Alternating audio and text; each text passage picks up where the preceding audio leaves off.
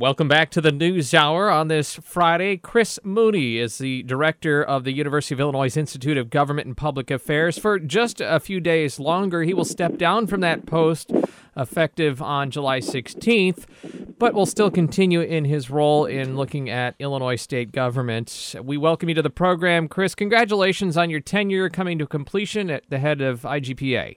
Yeah, well, thanks, Scott. I assume that it'll give you a little bit more breathing room in your life and travel-wise, right?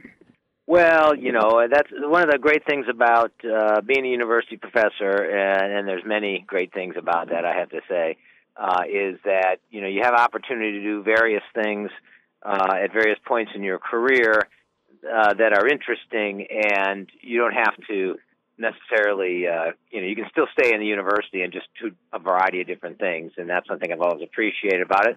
And I've appreciated the opportunity to do this public service work, which I have a strong belief that public universities, especially land-grant universities, ought to give back to the community, give back to the state that supports them, and universities have a big resource in their faculty, in particular, world-class faculty and that have the sort of immense body of human knowledge, the collected human knowledge of a million years that's sort of wrapped up into the brains of university faculty, and they have a lot to offer the state. But one of the problems is they live in a different world than the practical policy world, and so making that translation from the academic to the practical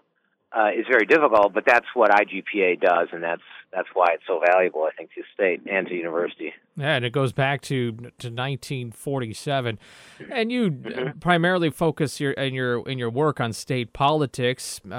Interesting, Illinois comes up with a state budget finally, and you're ready to hang it up. So I guess your work is done, right? Yeah, it's all good now. All the problems of the state are fixed. So. Well, on that note, what problems of the state of Illinois did get fixed, if any, now that a budget is in place? Well, certainly, we went from, I think, a crisis situation to a return to the chronic situation that we've had.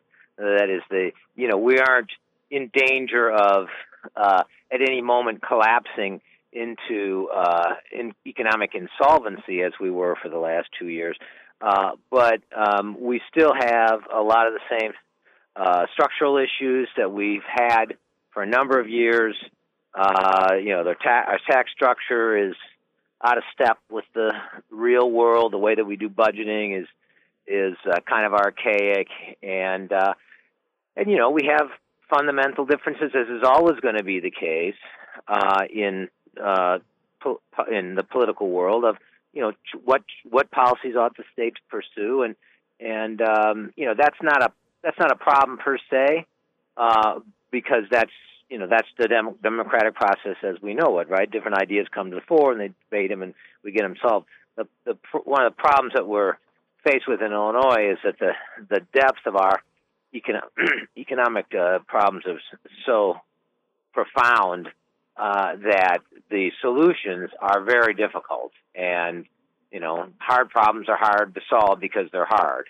And, we've been spending more money than we've been taking in, not just in the last 2 years, but really for at least sort of dozen years before that. And we've been covering it up with various tricks and gimmicks and, one-time money, sell something off, but the expenses that the state faces have been increasing faster than the revenue has been increasing, and that's not that's an unsustainable thing. Governor Rauner has been repeating throughout his term, Illinois is broken. Regardless of how you think you should fix it, he's right then? Illinois is broken, and what would you tackle first? Well, I don't know. To say the whole state is broken, I think, is a little bit of hyperbole. But we've got serious problems. Like I say, I think the tax system needs to be adjusted. It's sort of, horse and buggy kind of taxes. For example, our sales tax rate is too high and the base is too narrow, right? We only tax things that people buy in a world where people are increasingly buying services that aren't taxed. And so in order to get the sort of revenue that's needed, you got to crank that rate up on the few things you do tax. And that, economists will tell you what you want in the tax is a low rate and a broad base. And we've got exactly the opposite with our sales tax. There's other things like we don't tax retirement income, which almost every other state that has an income tax does. We're way too reliant on the property tax for funding education. That is probably the worst in the nation in terms of that. And education funding, in terms of what's coming forward and the big problems that are coming up fast, that's going to be the big one. I think we're going to see some. It's quite possible we're going to see another round of brinksmanship coming up here in the next month or so, because in the budget that was passed, they put in money for K-12 education to send out to, but they also put in a clause that said in order for this money to be distributed, it only can be distributed based on a so-called evidence-based formula, and that is embodied in a piece of legislation that passed both chambers and hasn't been sent to the governor yet for parliamentary reasons, but is awaiting the governor's signature or veto. And if the governor, the governor has a choice. If he vetoes the thing, then they can't spend that school money, and it's quite possible schools won't open in the fall.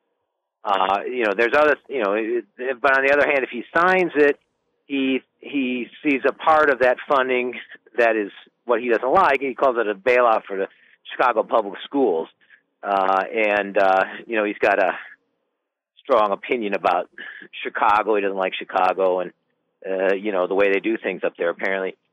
So he doesn't want to see what he calls a bailout. It's a debatable question. And of course, the word bailout is just a messaging technique. But the point is that if he doesn't sign that bill, then schools may not open. Unless he does, there's some talk about him maybe doing some sort of parliamentary maneuver here where he does a mandatory veto and vetoes out part of it, and then we'll have, throw it into the legislature's court. So there's going to be some fun and games with school funding, I think, in the next month as we have a run-up to back-to-school time. And then do we rinse and repeat with the budget come next summer, come next election, or I guess in election cycle it's already begun? Yeah, it's hard for me to imagine that this, they suddenly become all conciliatory and compromising on both sides and work together in, go hand in hand to the sunset, Madigan and Rauner and whoever else. So it is likely that the budget debate in next spring for fiscal year 19, that would be, is going to be acrimonious and may not get done. And they, maybe they'll just, it'll just have to go to the election where the voters can make some decisions about that. Chris Mooney is about to step down as the head of the Institute of Government and Public Affairs, will continue his work as a professor at the University of Illinois. Always appreciative of your time with us, and we wish you the best of luck going forward. Well, thanks a lot, Scott. Good luck. Thank you. Local news is next.